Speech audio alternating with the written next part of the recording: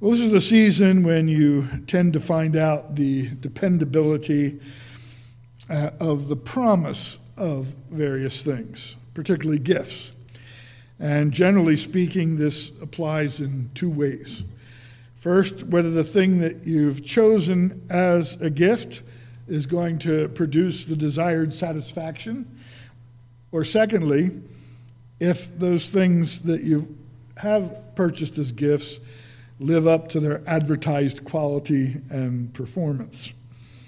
On the one hand, you wrap a present with the expectation that a person is going to enjoy it and be happy with it, perhaps even thrilled with it, and you get one of three responses. They love it and are thrilled, or they like it and are truly appreciative, or they're disappointed and polite. And usually that's one of the three things you get. And that third one's my favorite one. Oh, yes, thank you. This is so nice. That kind of response. On the other hand, the other test that you get is you pick something out because it's hyped and it's padded with a 5-star review. And when you open it up and actually get it, you realize that a 2-star review would have been exaggeration. But it's too late, and you just have to live with it and accept the fact that it's not what you were told it was or what you hoped it would be. There's only one whose promises and performance will always prove true and never falter or fail. And that is the one whose word is truth, the one true and living God. When Moses, in a moment of weakness, doubted whether the Lord could provide meat in the wilderness as he promised, God upbraided his servant, and he said to Moses in Numbers 11, verse 23, "Is the Lord's hand shortened?" In other words, what's wrong with you, Moses? Why are you doubting? Why do you fear the fulfillment of this? Do you think my hand is shortened? Now you shall see whether my word will come true or not. And then, as you might recall, the Lord laid down a carpet of quail 2 cubits thick over the whole camp and beyond, just to make the point, so to speak. Now, the last 26 chapters of the work of Isaiah the prophet, those 26 chapters are just full of beautiful promises and rich imagery concerning those promises. And as we ended this morning's second meditation, we touched very briefly on those last few words of Isaiah chapter 40 and verse 8. It closes out the promise of the coming salvation of the Lord with this testimony: the word of our God will stand forever.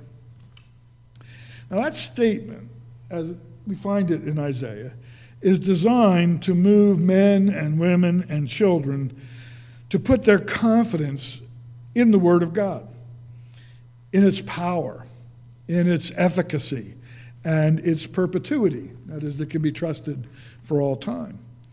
Which brings us to the passage that's before us now. And once again, we see the imagery is rich and beautiful. Now, it's nice to see the sun shining today, but it's been quite rainy the last few weeks down here. But up in the higher elevations, the snow's been falling, and the mountain out on the horizon has turned white over the last few weeks under that snowfall. All this water has fallen from above and either soaked or, in the case of the snow, blanketed the ground, watering it. The grass that a few weeks ago in our yard was brown and brittle is now green and soft. And the saturation that both brings the soil to the point where it will be full, as the prophet says, it provides seed for the sower in the spring, and in turn, bread for the eater. Now, when you're sledding, or you're skiing, or you're boarding through the snow, or even when you're dashing through an icy downpour to your car, you aren't usually thinking, this is the stuff that fattens the seeds. And you know what that means? Panera is going to have all sorts of bread, muffin, biscuit, and bagel choices for me to enjoy because the seed's coming and the bread will follow. But the reality is that's exactly what it means. That snow falling, that rain falling means that there will be seed, and as a result of the seed, there will be bread. Just think about it for a moment. The snow comes fluttering down, the rain pelting down, and together they plump up the seeds, and in the end, you come up with a wide range of breads, cakes, pies, cookies, and other things. It's what comes at the end of all that. And it provides, in the end, bread to the eater. Now, God has created it, therefore. And it's his work, this beautiful work of creation. And because he's created it, it's inevitable, and it's a wonderful blessing. That it's going to happen, and it is a great blessing. And that illustrates, says the Lord, the nature and work of his word. He says in verse 11 here, "So shall my word be that goes out from my mouth. It shall not return to me empty, but it shall accomplish that which I purpose, and shall succeed in the thing to which I sent it." As I mentioned, the emphasis here is on the power and the efficiency of God's word. And you see this everywhere in Scripture, beginning with Genesis 1:3. And God said, "Let there be light," and I'll try it again. God said, "Let there be light." Yeah, it happened. He said it, he spoke it, and it came to pass. Excuse me. It was Solomon who testified saying this, and this is in 1 Kings chapter 8 and verse 56. "Blessed be the Lord who has given rest to his people Israel, according to all that he promised. Not one word has failed of all his good promise, which he spoke to Moses, his servant." And again, the Psalms. You read this in Psalm 33, verses 8 and 9. "Let all the earth fear the Lord. Let all the inhabitants of the world stand in awe of him." And then verse 9 says, why? "For he spoke, and it came to be. He commanded, and it stood firm." So the call here is for everybody to stand in awe of the Lord because of the power and the efficiency of this word. Paul calls the word of the Lord the trustworthy word, the word of truth. But there's one more testimony to kind of fill out this picture, and it comes again from the Psalms, where you read this in Psalm 147, verses 15 through 17, and it kind of ties in with what's being said in Isaiah. "He sends out his command to the earth. His words run swiftly. He gives snow like wool. He scatters frost like ashes. He hurls down his crystals of ice like crumbs. Who can stand before his cold?" And we're told all this comes at his command. All this is the result of his word. He says that it's going to happen, and it happens. Now, I don't think on any other occasion is this reality more evident, this power and efficiency of God's word, than in the incarnation of the Lord Jesus Christ. In fact, it's so evident that men and women who reject the power and the efficiency of God's word have gone to great lengths to try to obscure it. And the enemy has really reveled in all the distortions and mythology with which the biblical accounts have been embellished over the years to throw a doubtful light on what is so obviously, and to those who don't believe, painfully true. God said a virgin is going to conceive, and a virgin conceived. And that's the wonder of it. That's the power of the word. That's the word being fulfilled. And that plain, simple fulfillment of God's word is troubling to those who reject the word. And so they pile things on to try to dilute the word, so to speak. What happens when you put too much ice in a glass of tea? The tea is diluted and it loses its potency. And the same applies if you're taking what is true and water it down with falsehood. It dilutes it. When you bring in imaginary legends and myths, and there are two things that are absolutely true about the birth narratives and the Word of God in that regard. The first one is this, that they're exciting and impressive enough, just as we have them. You don't have to add anything else on. You don't have to embroider the story. It is clearly a wonder. It is impressive in every way. It is astounding. It is awe-inspiring, just as we have it, without adding anything else. And secondly, the additions always distract from, they do not focus on the truth. All of these little embellishments that are added tend to take the eye off of the truth and draw attention to self. So in King County this season, wanting to know how to sort of celebrate this season that they're not really all that comfortable with, they've decided the compromise will be to fix everybody's attention on the little drummer boy. And that's where the attention is going to be, on him. Now, as believers, we hear the song, we understand the point of it. But for many people, he's one of the main figures in the birth narrative of Christ. And he doesn't exist. He's not real. He's just a legend. And so you dilute the story down with that, and then, well, what else? Is it all just a big legend full of happy stories that it's nice to think about? Or is there real truth here to be dealt with? Ungodly people may endeavor to render it of none effect by rejecting, disobeying, and contemning or despising it. But their criminal conduct shall not frustrate, but shall verify what is here said, says McCullough. But we have to touch on one more likeness here, and it's beautifully stated by McCullough in his commentary on Isaiah. He says it like this: like the rain which softens, refreshes, and fructifies the earth, the word of God mollifies and makes soft the hearts on which it falls. It renovates them. It promotes spiritual growth and fertility, and causes them to become pleasant and fruitful. Now, if we just look down quickly at the way the Lord describes his word and speaks of its efficacy and its power in this example, it really opens things up to us.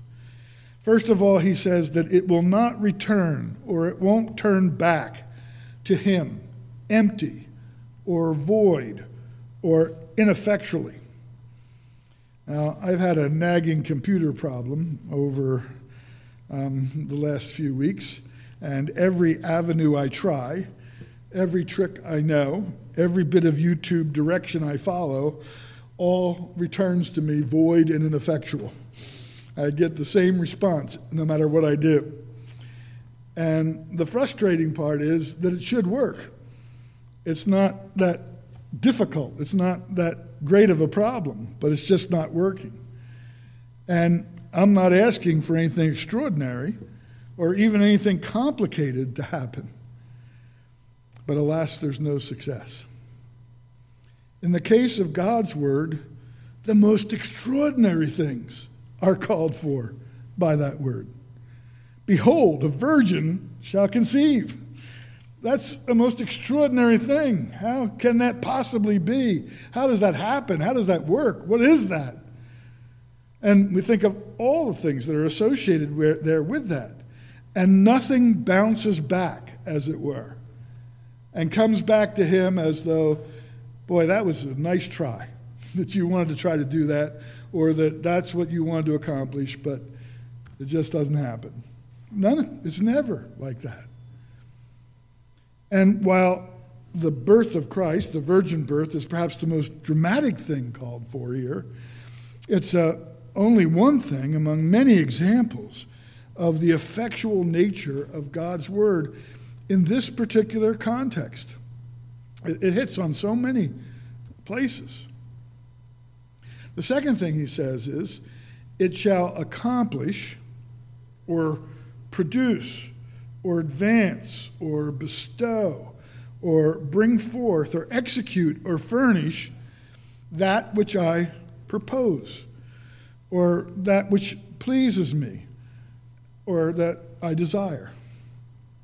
So my word goes forth like this, with this power, and it accomplishes. And it doesn't just make the thing itself happen, but everything that is in that is a part of it happens. So you think of that seed. You've got that little seed. You put it in the ground, you water it, and it becomes an oak tree. Well, that was the potential in it. It's not just that the acorn itself split open and the seed rooted and so on. It grew into this great tree and everything that's a part of that. And it's this way with the Word of God. It has a purpose and a design, not just to make a statement of something, but to produce something and to bring something forth. And it does whatever He desires, whatever His pleasure is. He speaks and it happens. And just reflect for a moment on how true this is in regard to all that's involved here and what we're talking about in the Advent season and regarding the incarnation of Christ. Sending His Son into the world produced every desired effect God designed. Every desired effect He wished to produce. Everything from the physical circumstances to the political climate to the hatred of Satan was opposed to any of this happening and opposed to the designed outcome. But everything went forward as He designed, unchecked, unhampered, relentlessly. And here you are, the children of God, safe in the Lord Jesus Christ, just as He designed, just as He purposed when He sent His Son into the world to die for you. And consider the design before rushing on as McAuliffe outlines it. What's the design? To convince men and women of their sin and their misery. To make known the Savior who alone can deliver any from sin and its consequences. To bring about faith in them and a change from death to life. To give consolation even in the sorrows of this life. All that was built into this, was designed for this. And it all has flowered out from it. In Malachi chapter 3, verses 1 through 3, the Lord says through His prophet Malachi, "Behold, I will send my messenger, and he shall prepare the way before me. And the Lord whom you seek shall suddenly come to His temple, even the messenger of the covenant whom you delight in. Behold, He shall come, says the Lord of hosts. But who may abide the day of His coming? And who shall stand when He appears? For He's like a refiner's fire and like fuller's soap. And He shall sit as a refiner and purifier of silver.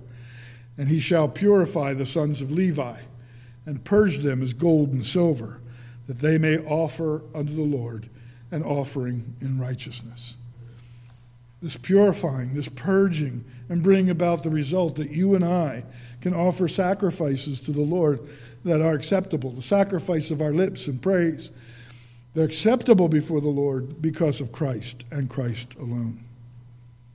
In Jeremiah 23:29, the Lord says, "Is not my word like fire, declares the Lord, and like a hammer that breaks the rock in pieces?" And that's the way the word brings conviction upon our hearts. Brings us to the place where we need Christ and we are ready to turn to Him. And then in John 5:24, Jesus Himself says, "Truly, truly, I say to you, whoever hears my words and believes Him who sent me has eternal life. He does not come into judgment, but has passed from death to life." This is what this word was intended to produce. And that's what it has produced, according to his pleasure. And then he says, and it shall succeed in, or break out into, or prosper, or bring to pass the thing for which I sent it. And again, the language is just beautiful here. It's going to break forth. It's going to break out. It's going to prosper. It's going to bring to pass. Your faith, beloved, your salvation, your peace, and your consolation, your eternal hopes, and they're all unfolding and prospering as a result of this design, as proclaimed or spoken by your God. We go back to what we were talking about this morning, the call to comfort, to sigh with relief. You can sigh with relief because everything that this was intended to produce, it has and it will produce. His word is being fulfilled in your life every day, and there's no end in sight to it. You realize that? There's no end in sight to his word being fulfilled in your life because it's from now through eternity. The simple truth is that we haven't seen anything yet. We haven't seen anything yet. We who know Christ and the riches of his mercy, we've tasted and we've seen that the Lord is good. We know something of his love and his grace. But the truth is, beloved, the door has barely been cracked. The curtain barely pulled back. In Psalm 31, verse 19, the psalmist says, "Oh, how abundant is your goodness, which you have stored up for those who fear you and worked for those who take refuge in you, in the sight of the children of mankind." He's built up this abundant goodness for us. In Psalm 16, talking about when we leave this world, the psalmist says there, "You make known to me the path of life. In your presence there's fullness of joy. At your right hand are pleasures forevermore." We are only tasting a little bit of those things now. We haven't come into the fullness of them yet. For a special occasion last week, my wife made a peanut butter pie that I asked her to create. And while she was doing the last part of creating the pie, I was eating the peanut butter and chocolate morsels that were not in the pie yet. They were the leftovers, and I was enjoying them. But it was just a foretaste of what was coming. The pie was so much more than those morsels. We have the morsels now, and there's so much more, so much more. And it is coming to pass because the Lord has spoken it. It's so sad to see the vain attempts of men and women, and Tyler made reference to this earlier today, who've over the years tried to make Christmas an occasion for world peace and international socialism, because that's really the peace that was intended there in their minds, or even just a bit of strife, a rest from the strife of this world. But as he said earlier, it all falls short. It all falls away. There's an attempt to maybe establish just a moment or two of peace and lack of conflict, but it falls away and fresh sorrows immediately appear. Evil men and women aren't moved by such things. Crimes, illness, wars, they all break out no matter what the season. We didn't talk about this, so he didn't know I was going to talk about it. I didn't know he was going to talk about it today. But does that mean that the Lord's word has failed? And the answer is, of course not. But there can be no peace among men and women until there's peace with God. And there can be no peace with God without the forgiveness of sins. And there can be no forgiveness of sins without the Son of God taking on incarnate flesh and coming and living and dying for sinners. To pretend otherwise, beloved, is to deny God and his word, and to deny the power and the efficacy of that word. What his word was concerning these things has surely been accomplished.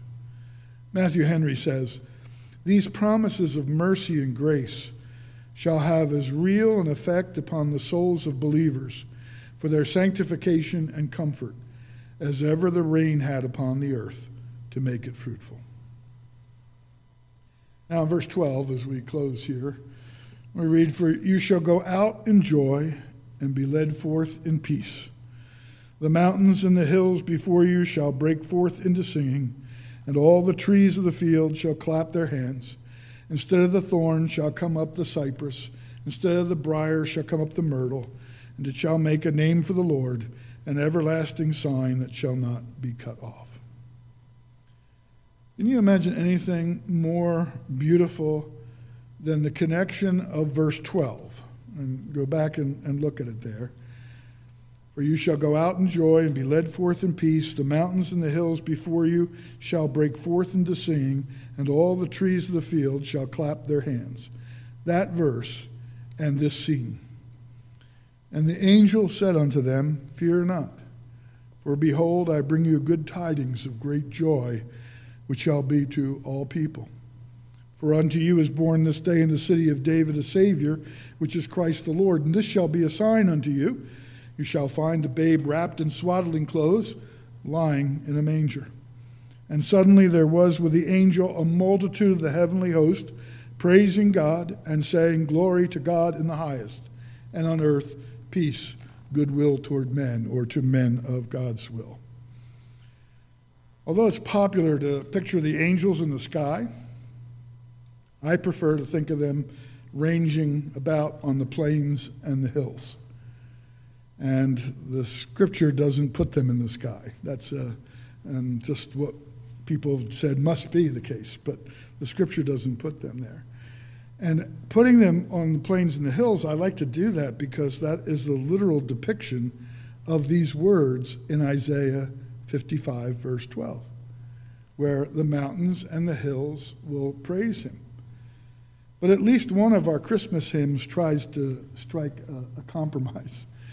"Angels we have heard on high, sweetly singing o'er the plains, and the mountains in reply, echoing their joyous strains, Gloria in excelsis Deo." So it's saying that when the angels sang or spoke, the words that they spoke reverberated off of the hills and mountains around. Many Christians struggle with adorning their homes, especially with greenery during this season, and I understand why, and I appreciate that position. Personally, I struggle less with it. Whatever the pagan world did with such things to celebrate fertility and honor their nothing gods, I would maintain that long before they ever imagined their perverted practices, there were times when it would seem to be consistent with a celebration of God's grace. Instead of the thorn comes up the cypress. Instead of the briar comes up the myrtle. The flowering and the beautiful trees that are part of God's creation. Because of the word of God, fulfilled to us and in us by the Lord Jesus, the thorn and the briar have given way to the cypress and the myrtle. "And this shall be to the Lord for a name, for renown and for glory, a sign, a proof of his enduring and surpassing love. This stupendous change will be the memorial of his loving kindness to our lost race, to stand forever before the hierarchies of heaven as the measure and monument of divine compassion and unutterable love," says Cowles. And I couldn't agree more. This is the testimony of the word fulfilled, our testimony and love for the Lord Jesus Christ and the redemption we have found in him. We are the living testimony of the power and efficiency of his word. And we can't praise him enough for it. Let's pray. Father in heaven, we thank you for your word and for its power and for its efficiency. Lord, we thank you that hundreds of years before these events took place, they were described in beautiful terms. And then, Lord, because of the nature of your word, it was all fulfilled just as you said, even in a way beyond what the imagination of men and women could grasp in its fulfillment. And Father, we thank you and praise you for that this afternoon, and ask you now to bless us in all our celebration of our redemption.